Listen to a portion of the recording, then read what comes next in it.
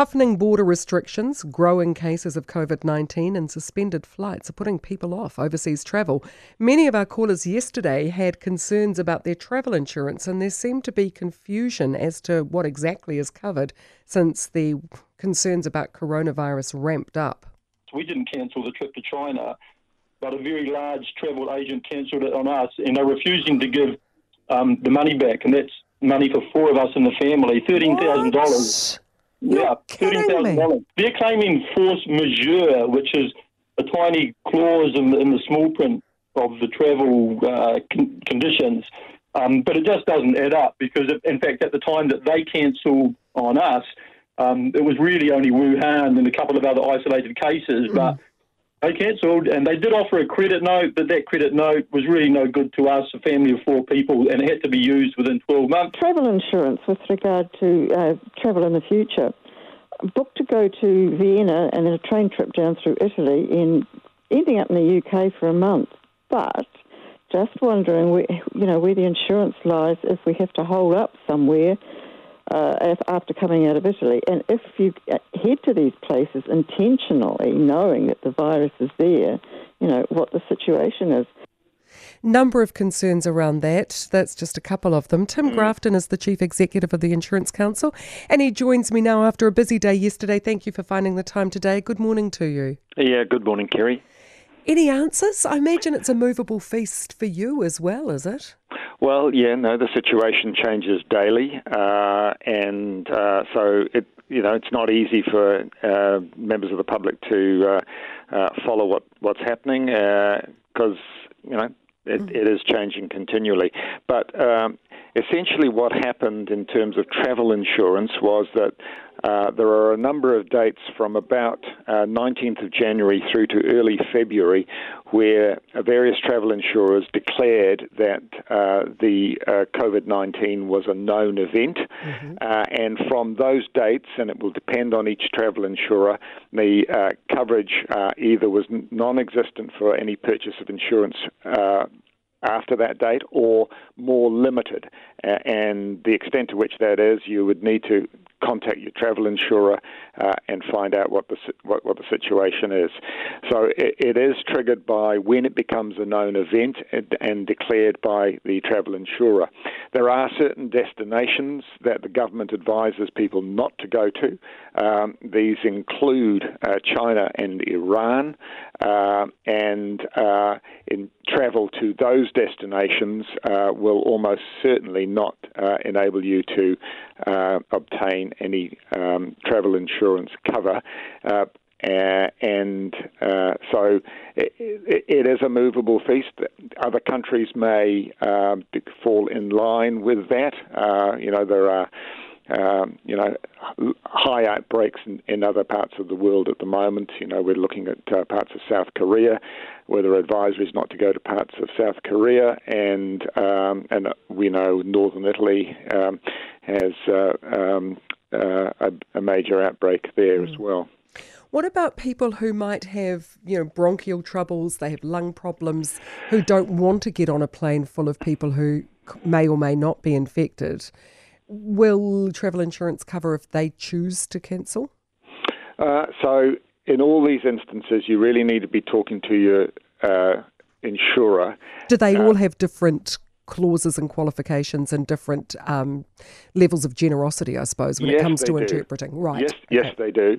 But as a general rule, if a disinclination to travel, you do not want to travel, is not insurable. So otherwise it would be very difficult in a BAU world to be able to insure people just at the drop of a hat deciding not to travel. There are, though, and still exists in the market, a product where people can cancel for any reason, but there are some tight restrictions around it. You have to, A, buy the standard travel insurance, B, you have to buy an add-on policy that says that you can cancel for any reason, Right. and you have to do it within 48 hours of purchasing the standard policy, and also you will only be liable to get up to 75% of your financial loss. When it comes to the claiming of force majeure, Yeah. is that legitimate? Well, there are force majeure contracts, clauses in contracts. As a general rule, a declared pandemic is not a reinsurable event.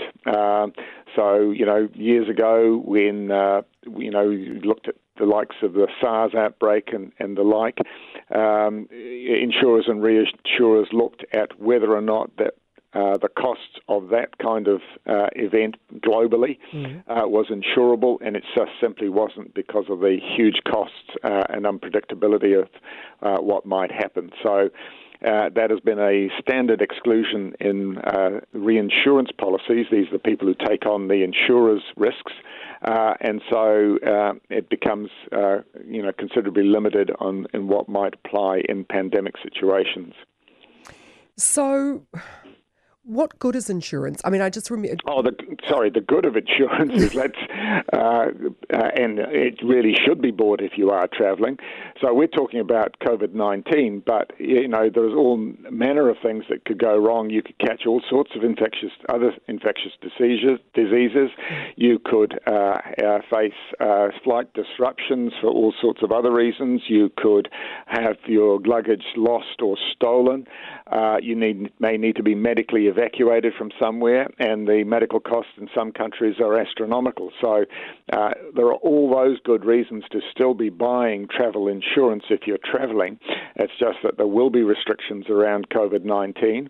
And even with policies in place at the moment, medical expenses are being picked up related to COVID-19 by some insurers.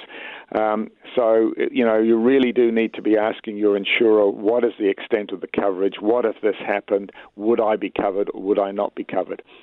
I thank you very much for your time, Tim. Oh, can I add one more? Yes, of course.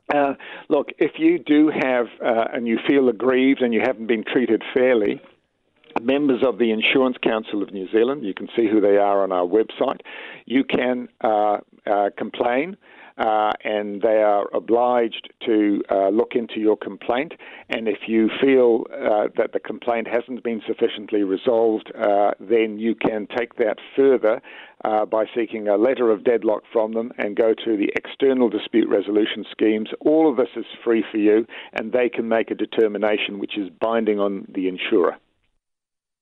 That was Tim Grafton, the Insurance Council New Zealand Chief Executive, talking travel insurance in as much as he could. It did seem to be that you just have to talk it over with your own travel insurer before you take out any insurance, or if you've taken it out prior to the hoo-ha, then have a discussion with them about what it might cover if you're travelling or once you're travelling.